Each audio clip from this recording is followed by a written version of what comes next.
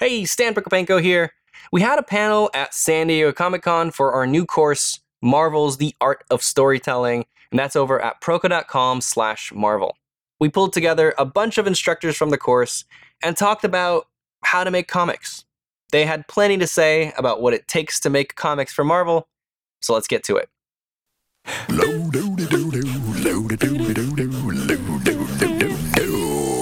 It's the Dressman Show. Yeah. Okay, hi, my name is Stan Proko. I am the founder of Proko.com. We create online drawing courses and we try to make them fun and approachable and try to make complicated things enjoyable. What we realized a while ago, a few years ago, is that when kids and young adults get excited or interested in drawing and learning how to draw, it's usually because of comics or movies or just things that they grew up loving to watch and read. And so we reached out to Marvel and said, yo,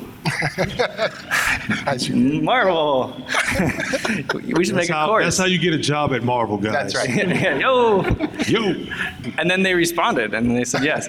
It's called The Art of Storytelling because Marvel is all about telling stories. Everything about learning how to create comics always comes back to the story, whether it's the character design or the environment they're in. They have to support the story that's being told.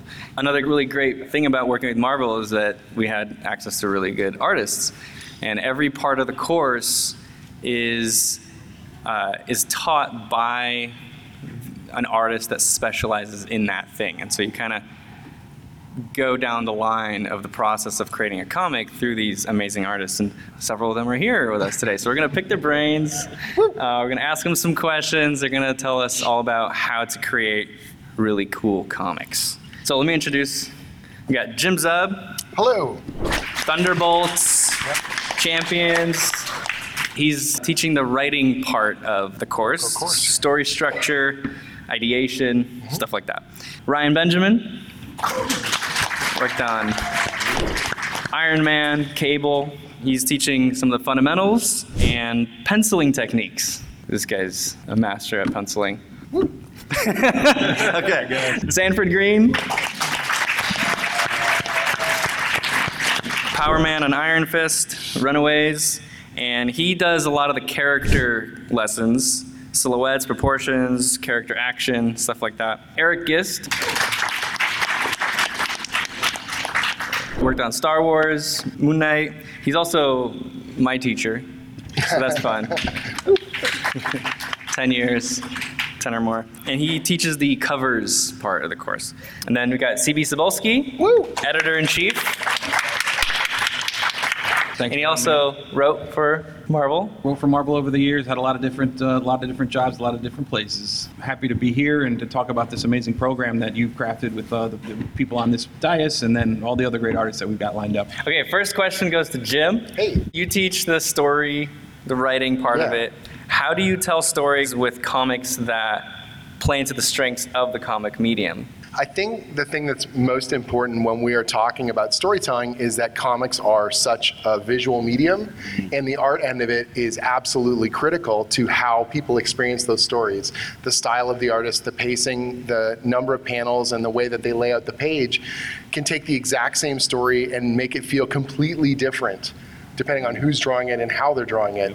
And so you need to know, for me, I find I need to know who's drawing the story, what their strengths are, and that we have a really good understanding. One of my favorite editors at Marvel, Tom Brevoort in the Avengers office, he's so succinct in his way to explain this stuff. He says, our job is communication and entertainment. And the first people you have to communicate with and entertain are your collaborators, are the other people in the creative team. Are you communicating well with them? Do they know what's most important about this story? Do they know what we're trying to get across emotionally and dramatically in that story? And if we're all on the same page and pushing in the same direction, we can make the best possible end result and excite our readers in the merry Marvel manner. It's a visual medium first, and we need to set the stage for great action, great drama, and something that the artist is going to be super inspired to draw, and that there's a big visual component that's going to blow people away. Jim, you mentioned communication, which is extremely important, and I wanted to ask you all here, since you're here, speaking of communication, you're obviously all here for a reason. They got these great setups for you to be here. How many people in this room are here because they want to be artists? They want to learn how to draw better, learn more techniques and things like that? Okay, how many of you are here because you want to learn writing and learn more about the skill of writing? Okay, so we're at about 50-50 there, huh? Cool. All right, have any of you ever read How to Draw Comics the Marvel Way, the old book? All right, so you know that book. It's a classic book, printed, I'm just going to say off the top of my head, I think it was 1973. It's been through 26 printing. And a lot of people look at that book and say it's an old book, and the lessons to be learned aren't there anymore. But no, as a basic storytelling book, that one is very still important. It still is the classic of comic book storytelling. But for years, when Joe Quesada was editor-in-chief, when I worked with Joe, we've been looking for a way to update that, to come up with the next level. And modern art is changing so quickly. And it wasn't until Stan called us up and said, yo, Marvel, that we found the proper partner to do that with. And this course really is the next level. It is extremely comprehensive in a way that we as Marvel have been looking for a partner to do something with, from storytelling to the basics of the arts and the layouts, taking everything through to how to create a modern comic book. And it really has become a fascinating process, whether you work print or whether you work digitally. And use this platform as a communication tool to talk to Stan, who is so good, and the program he has created is so impressive. And everything else that Proko does is amazing. You should check out all their videos. Thank you. We are here for you. So, Speaking of what CB said as well, when we were building the curriculum, we were always looking and saying, man, what do I wish I had known coming in the door? Yeah. And in a very logical manner, starting from story and ideation and structure, and thinking about the needs of the artist and the needs of the editor and the needs of production at each stage, that it's not just about get it done, it's like get it done to a professional level. But if you're coming in as a beginner, you can get something out of it. If you are a journeyman artist and you're still building your skills, you can level up on this stuff as well. Or if you are near professional, what is that last level of refinement that can take you to impressing the people that would hire you at the highest levels of publishing? So follow-up question for you on that note. Sure. What do you think is the biggest thing that newer artists struggle with, or writers struggle with when writing? In terms of artists, I think it's consistency in terms of whether that's proportion or action or leaving enough space for text to marry well with the artwork. Or what about for writing? For writing, yeah. I find that when people come from other writing vocations, whether it's prose writing, like they're writing novels, or they're script writers for movie or television, they are treating comics like they're storyboards, or they're writing multiple actions in a panel like it's a movie script, or they're writing too much on a page. They're telling you dozens of things that need to happen over the course of one page that would not stage well or be visually dynamic and interesting. You can only generally, there's always exceptions, but you can only do one thing in a panel most times and keep the focus on that idea. Unless it's, if Spider-Man's moving really fast, you can acrobatically maybe show multiple ghosted poses. But most of the time, unless the character is extremely fast and acrobatic, you're generally seeing one thing happening. Nightcrawler is teleporting into a scene, or the Hulk is punching through a wall, or whatever may have you. What are the moments you're choosing? What is the impact that they're going to have? Is there enough room on the page to deliver it? And as a writer, you have to be thinking visually, and as an artist, you have to be thinking how to level that up. And I find that most people, they're in their head, they're writing just like a movie script, or they're just jamming a bunch of ideas down. Is it the most effective way of doing it? And are you using the comic medium to its advantage? Things like we talk about page turns, that when you flip a page over, is there an exciting reveal? Is there something cool that we can show off? I could just talk for ages about this because I love it so much as a medium. You literally just pulled that answer word for word almost out of my head. If I had to answer that question, I would have answered exactly the same. And the only other thing would be for overwriting. And as the artists will tell you, don't put too many panels on a page. That's the third thing that I would say is always Absolutely. the biggest complaint. And in many cases, one of the things that's really valuable to me is when we get the letterproof, or when we get the artwork in, that last edit where I look and I go, do we need all this dialogue? Can we let the art breathe even more? Or is everything clear from through line idea to finished page? Don't be afraid to refine it, because the only thing that matters is the final published version and making the best version possible. You joke is like kill your darlings. Like, it's not just about my words, it's about our art and those words coming together to make the most effective final, piece. So next question for Ryan. That's you. That's me. So yeah, again, Ryan teaches the fundamentals and a lot of the penciling techniques. He's also extremely fast. He's always drawing. He's drawing doing right now. Right now, a cover while He has to finish this. Is it a commission? Yeah. multitasking. So the question for you then is, for artists that are struggling to draw faster, what are some tips? From my years of drawing so many comics, someone told me that consistency is one of the things that's going to keep you going throughout the industry. Consistency is not just keeping the character looking the same, it's also you have to worry and consider who you're drawing, what type of character it is, because one character is going to act slightly different from the other. So the way I try to convey that in comics is I reduce everything down to the fundamentals. So once you understand how to draw a simple shape like this in multiple angles, coming at you, going away from you, falling off of a cliff, or whatever it is, all you're doing is just redrawing this simple shape over and over. This is the core of consistency. You're just keeping the same shape. It doesn't change. All you do is just skinning it over and over and over. You can skin it to whatever character you want to. When you're drawing comics, you have to be on a certain pace. You have to be able to knock out a page at a certain amount of time and finish an entire book within a certain amount of weeks. The fastest I have ever drawn an entire comic book was I did 22 pages in 5 days. Ken Lashley actually beat me on that one too. I'm gonna have to re-challenge him on that one. The typical time you get to draw a full comic is about 5 to 6 weeks.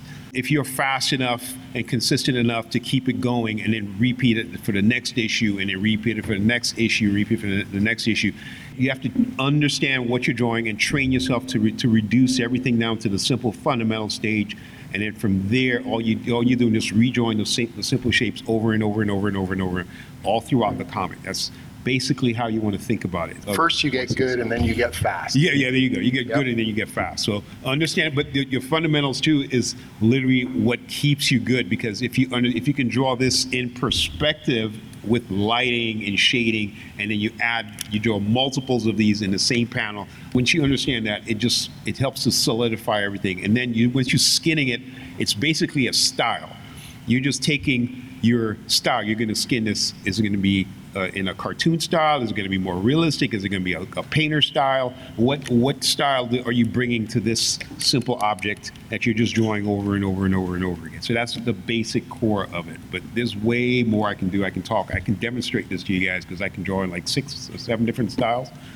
And I'm too fast, but I'm gonna let you guys talk. So. Oh, you got to finish your commission. I got to pass it on. And I can talk for 4 hours about this. Trust me, I can. It's almost like we do it for hours during the course because we can't stop talking. Right, stop talking. One piece of advice, adding on what Ryan said, I can give as a long-term editor and now the editor-in-chief is that comics is a monthly medium, sometimes a bi-weekly medium. And like Ryan said, you got to hit your deadlines. And there's people, as the penciler, you're the first person in a line of people who are relying on you. If you don't do your job, your inker goes a day without work and a day without payment. Then it trickles down to the colorist. Yep. So you have to keep going because you are feeding a team. The creative team on a book is a family. And every day you don't deliver or you fall down, then you're taking money out of the people on the pockets down the line and you're affecting the deadline of that book. Yep. But a piece of advice that we often give is, and fans are going to hate to hear this, but this happens a lot, is it doesn't have to be perfect because you have people who can help you. As the penciler, if you're not happy with something, talk to your inker. Your inker can fix something. The colors can fix something. And like John Romita Jr., one of the greatest pencilers that ever lived, and he's been doing this for 40 years, the thing I always hear him tell people is, you can fix it on the next page. If you don't like something, fix it on the next page. Learn as you go. You're constantly learning. Yeah, but you have to remember, that there are deadlines, and it's not always going to be perfect. You want to look as good as possible, but we are a team, and you have other people to help you get there to make it look perfect. The first things you create will always be not to your taste because you need to go through that kind of growing process. But if you don't start creating, you will never get better at it. The very first comic I made with any kind of consistency was my own web comic that I did in 2002. Came to my very first San Diego Comic-Con over 20 years ago, and showed it around to people and got feedback. And it's a nerve-wracking experience. Whenever you're putting yourself out there, you're afraid. You don't want to get critique or bad news or whatever. And yet, I don't want to make it sound too dramatic, but the bravery of that, of creating things and putting it out there and learning and finishing it and doing it again, is the way that you will get better. Right. It's not about where you start, it's where you end. Yeah.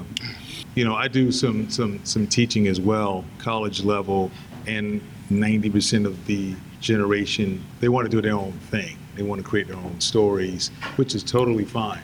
That's what makes this course even more important, because everything that CB was talking about, all those fundamentals, you have to understand those things. And I think there is a slight disadvantage when you're in a bubble, you're creating your own thing. You don't have that editorial direction, input, if you will. You may have your friends and your buddies thinking you're the most incredible artist, and you might be, but you need an objective eye. Someone that understands, that may give you some pretty good critiques and feedback on what you're doing with your stories. This course is really great when it comes to that type of thing. Just understand, like what Ryan was even talking about, those fundamentals. You have to know the rules first in order to break them. That's kind of what was told to me when I was trying to get into this industry. 'Cause I was breaking all the rules because it's my thing and my story and the way I want to do it, and I might be the only one that understands it. Ultimately, you're doing it for yourself, but you have a viewing audience as well. That's how you get people to follow your work. So Sanford, you teach college, right? In person? Yep. When they're doing their character designs, what's that biggest thing that keeps them from getting really good character designs? Basically understanding that less is more. You guys ever heard of that phrase, that school of thought? That works ultimately with storytelling as well, when you're doing your panel work, but it starts also with your character. How do you want to make your character stand out? Create an interesting silhouette. That's always a good place to start. Also, creating interesting and impactful design. Not trying to load your character up with a lot of information in detail. It's kind of like the same thing when it comes to writing, when it comes to the actual storytelling Clarity. itself. Clarity. You're doing a lot at the beginning. You're overcompensating and making it more complicated than something that could be, again, iconic. Look at some of the most powerful, memorable characters.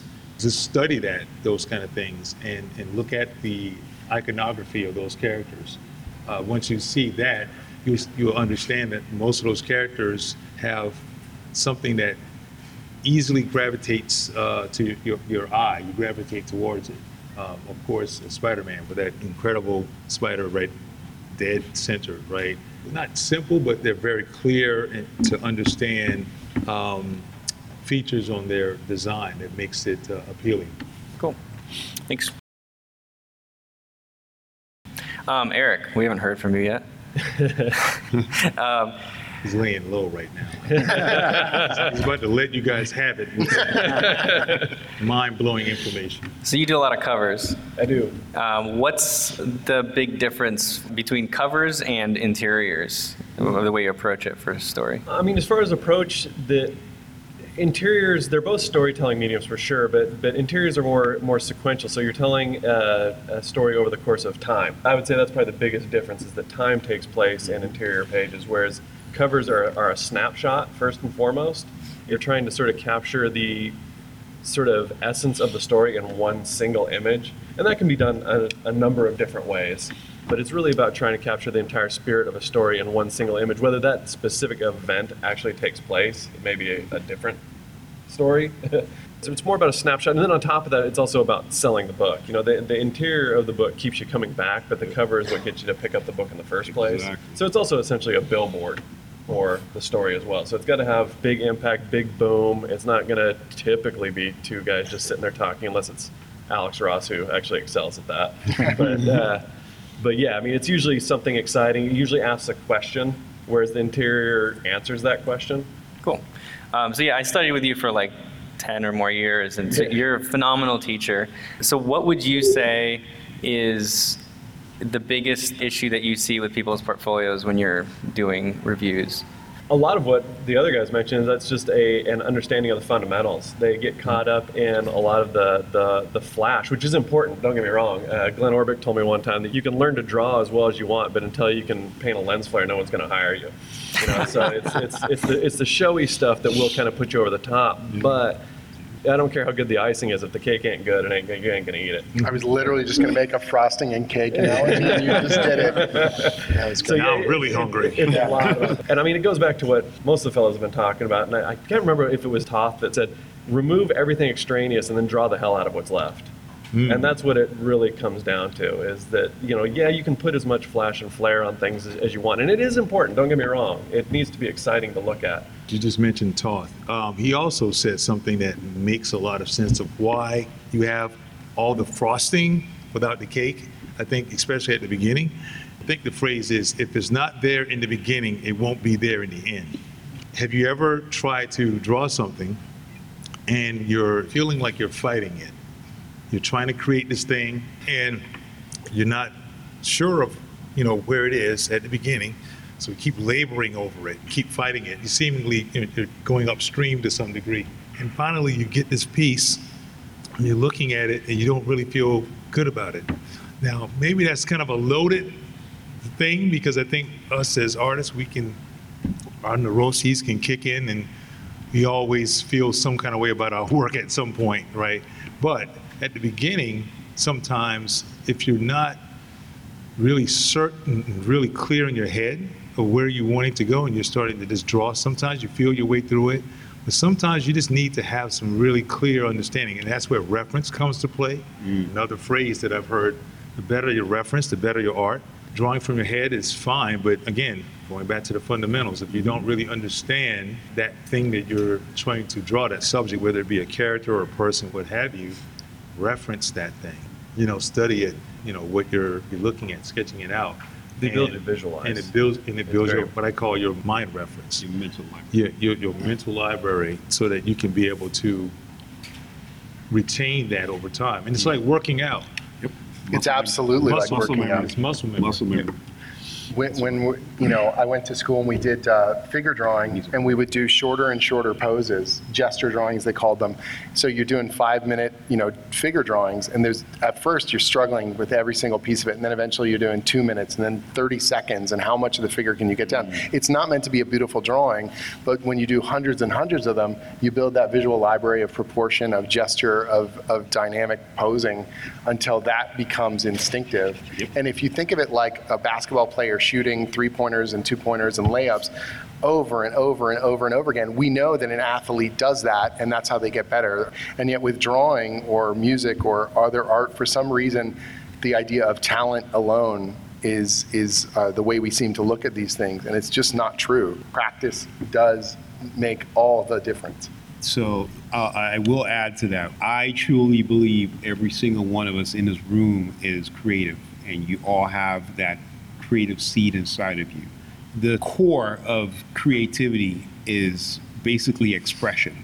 Okay, we all want to express somehow, some way. We want to express something. If you take a baby who's brand new to this world and you play some music, what are they going to do? They're going to do this, right? You're going to pop. That's them expressing, and they don't even know what they're expressing. They're just feeling it, and they just want to express. But as you're growing up, other things come in the way of you trying to express yourself, and you're trying to do things from your parents to your surroundings to this and that. Certain things get restricted or funneled in certain directions, and then some of you kind of lose that ability to express yourself. I've been drawing since I was really, really, really young. Now I can pretty much draw with my eyes closed. Okay, if this wasn't happening to me, I would probably be doing something completely different right now, which I remember when I was young, I was trying to be a firefighter. I was planning to join the Coast Guard. I was going to do all these things here, and none of this here would have ever taken me in the path of being an artist, but I decided to follow my heart and go in that direction, and it's all because from the time I was young, I've been expressing myself in that direction for years and years without any barriers or anything going in that direction. So expression is the seed of it, okay? So this is how you guys want to think about it when you're doing. if you ever pick up, when you go home and you pick up a pencil and you want to create something, you want to come up with a new comic or a new story idea that's out there, just don't be afraid to do it. Just pick up a pencil, pick up a pad, come up with a story idea, do this. Watch the video, watch the course. We just put our heart and energy into it. It will guide you through this process, what I just told you guys right now. So just follow your heart. Yeah, Wow. Brian, Brian, I got to such a applaud great you on storyteller. that, Ryan, because I think you did. Do I bow? Do I bow? I don't know. Truly, Stevie's going to take it home now. Yeah, no, I would just what separates creative people from a lot of other people is that motivation. Everybody has great ideas. I sit there and I go see my dad, and we're watching around, and we're watching Law and Order or NCIS or something, and my dad goes, "You know what would be a good idea?" And he will say this, and I'm like, "Dad, I don't know why no one ever thought of that. That'd be amazing. Why don't you write that down?" He goes, "I'm not a writer. I'm an electrician." You know, and that's, if my dad wanted to become a writer, I think he probably could. He has no desire to do it. He just has these good ideas. And that's what separates people, is the motivation to get out there and take the time to do it, to finish your day job and put your fingers on that keyboard or put your pencil or your stylus on the screen and take what's in your head and make it real. So, advice for students transitioning to become professionals, and this is assuming they've already got the skills. We've been talking about fundamentals. Assuming they got it, they have a good portfolio, they're trying to become professionals. I go into a lot of this on some of the videos, actually. Becoming a professional artist is an extremely personal decision. I get asked more times than ever, am I ready? And I cannot tell you if you're ready. I can tell you if your art is good enough for you to become a professional penciler. I can not tell you if you're ready to become a professional artist because your circumstances are personal. I don't know your budget, I don't know your mortgage, I don't know your day job, I don't know what you need to do or what you need to cover financially, or the time that you have to become a professional artist. But it is up to you to decide if this is a career you want, because it's not always easy, trust me, no matter what kind of position you enter, especially when you're early on. But if you have the desire to do this, I can tell you if you have the skill to do it. I mean, a lot of the editors can, and other artists can as well. It's just, it's the most personal decision you are going to make, and you really have to want this. That is the biggest professional piece of advice I can give you. Don't fall in love with the idea of being a writer or being an artist. Work to be a writer or be an artist, because it is work. Great way of putting it. One of the things I said to people is, I think some people want to sign comic books that they have finished. They don't necessarily want to make those books, because that's the hardest part of the thing. Yep. We're obsessed with making comics, and signing them and meeting you guys at conventions like this is a victory lap that is very, very, it's rewarding and it's wonderful, but I also can't wait to make more. Do you know what I mean? Mm-hmm. Yeah. So I hope that answers the question. I didn't mean to sound harsh there, but there is a reality to this. Can I add to that? Yeah, Sure, of course. yeah, Go ahead. please. With my students, they love the idea of what CB just talked about, getting the opportunity, getting the job, if you will, to the point of putting in the work. That's the real nuts and bolts. So to break it down to them, to help them understand the level that this takes to get to where we are. Anyone in the sports here? It's probably not. One person back there. Kind of figured, okay, work with me here. So, high school, if you're into basketball, you're on the basketball team. Mm-hmm. You get a scholarship to go to college. Mm-hmm. Now you're in college on a team with players just as good as you. Mm-hmm. You see where I'm going with this? You then get opportunities to play in the NBA. And what's in the NBA? The best. So now you have to compete and work towards that goal to be in that same space. But they're just as good, possibly even better. And stay in the space. And then stay in that space. That's what, to some degree, what this is.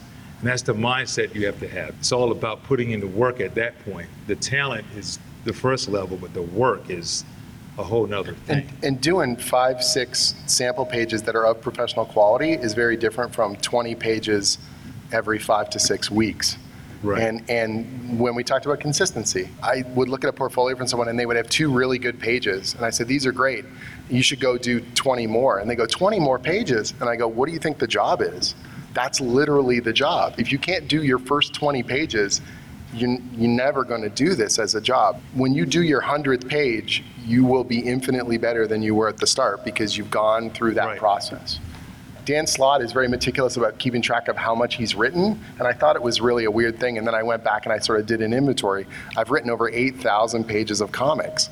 I can break a story a hell of a lot faster than when I started, and I know if I'm going in the right direction and if something's working.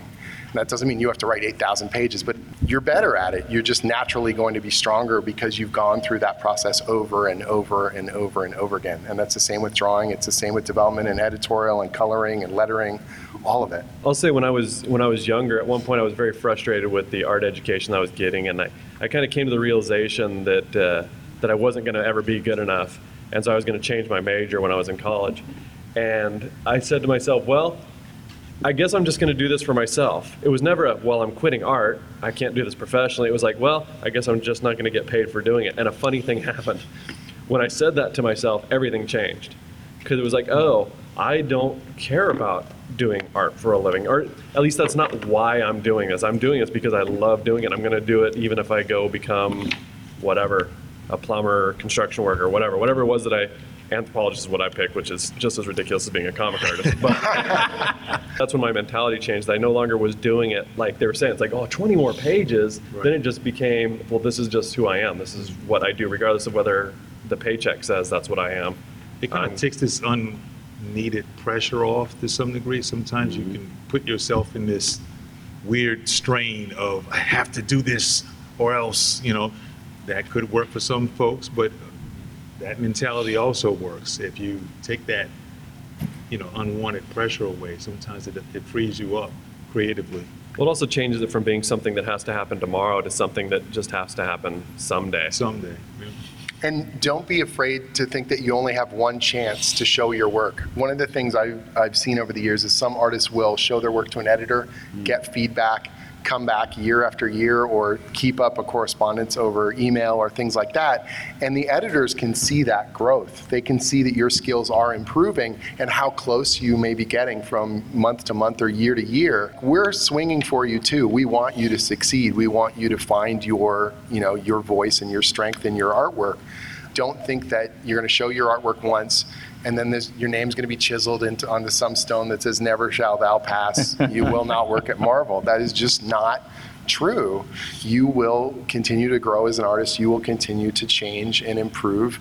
And if you're in it to make stories, and those stories are heartfelt, and that art is true and strong, you will break through. Maybe not when you want, maybe not as quick as you want, or exactly the way that you thought you would, but you will always look back and be amazed at the journey that you've gone on. That's true. I used to be a fine artist. I studied You're still pretty fine. Art history. He's fine. Michelangelo was one of my top artists. Salvador Dali. I love painting. I love going to museums. I was all into the artsy fartsy type of things. I never even thought I could be a comic artist. I just thought, I just like art. And then when I saw Jim Lee's X-Men #1, that was a trigger for me that said, okay, I want to draw comics. And from that moment on, that's when I shift gears and I funnel everything I was learning in art towards comics. And I put a fine-tuned comb on it, and I just kept going and going in that direction. It took me 6 months, 6 tries. I did 1 submission each month. And it took me 6 months until I got that phone call from Jim Lee himself, who called me and said, I like you, come work with me. It can happen. You just have to put your mind to it and just go get it. 6 months? 6 months. That is not a typical schedule. Please do not measure 6 yourself whole by months. the Ryan Benjamin 6 month He's giving all these folks false hope. My first writing project. Let's be sure though. It wasn't 6 months from the time he started. Yeah, okay, sure. No, I was going to say my web. He had those fundamentals that we were My talking web about. comics 2002. My first paid writing project was 2005. My first Marvel project was 2013. So it took longer on this end of things. I've got you beat, man. Oh, I have no doubt. My first Marvel Comics submission was when I was 18, which was a joke. And I am 49, and I got my first Marvel cover gig at 43. There you go. So yeah, you're talking about So you're saying there's 25 a years. chance. Yeah, exactly. 25 years it took me to get my swing in the big Right. leagues. Wow. So there you go, guys. That's all you need. So it's either 6 months Yeah. or 25 years. Pick one. Pick one. That's all you got. But during the 6 months, guess what I did during the 6 months? And this is the dead honest truth. My bed was here, my art table was here. I would sleep, go draw. Then I'd go back to sleep and I'd go to draw. Sometimes it would be a whole entire week and I'd be like, oh yeah, I forgot, I gotta take a shower. Because I've been that dedicated to just, I am going to get this job. Marvel That's- does not that's how it legally is. recommend any of the Ryan Benjamin behavioral methods that you've just heard. This is purely Ryan's opinion on how you should treat your You did get art. sleep, though. I mean, I did get some sleep. It's interesting though, because it goes back to what Ryan opened up with, that he had already learned the drawing that object from every different angle and every different. He just needed to learn to skin it like a comic artist. There you go. And then he That's put it. back on the deodorant, and then he put the together. Well, I was better hoping we'd grab have the torch questions, but back they're there. telling me to stop.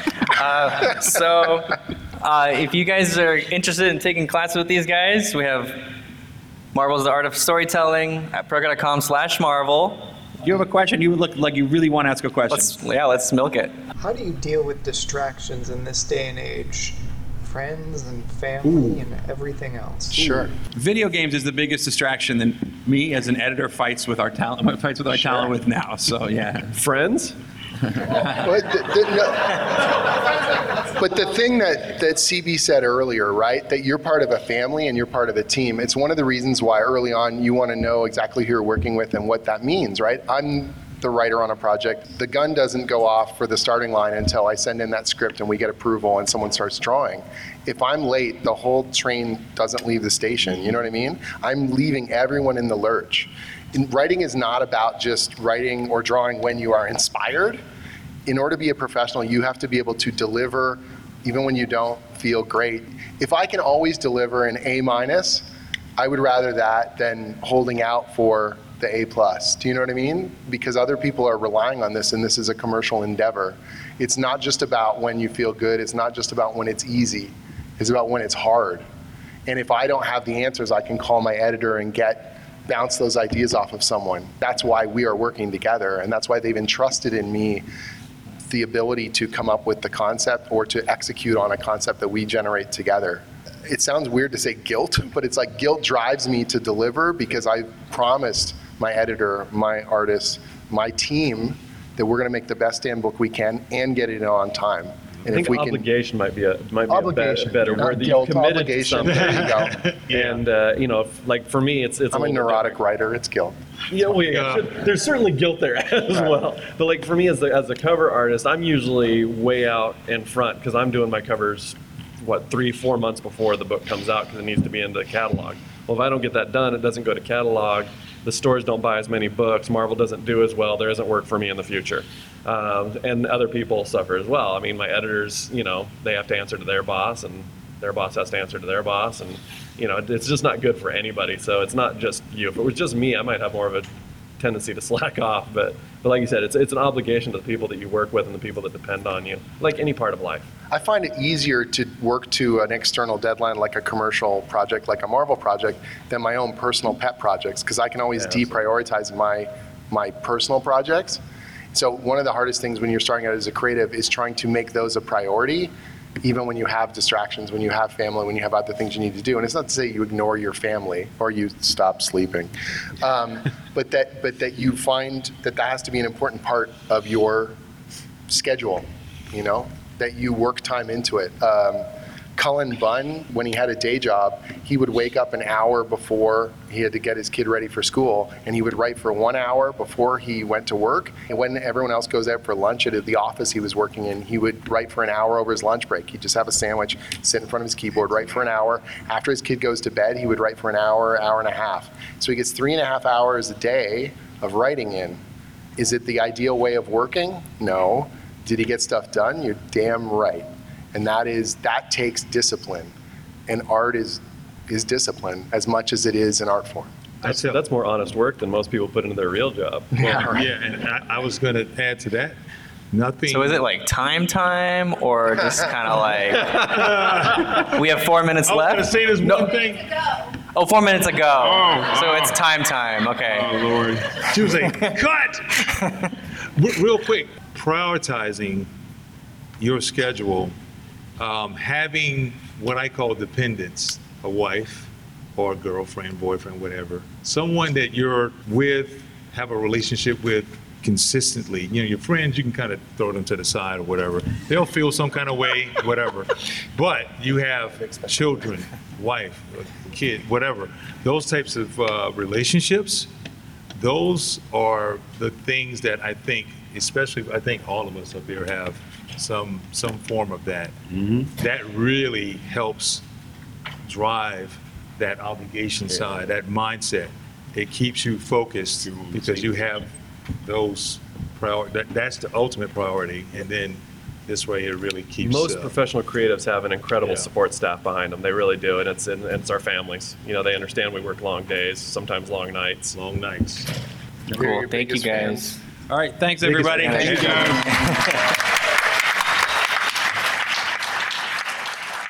Check out the course at proko.com/marvel, where you can see the video version of this panel, along with the many lessons that will take you through the process of making a comic from start to finish. I'll see you there.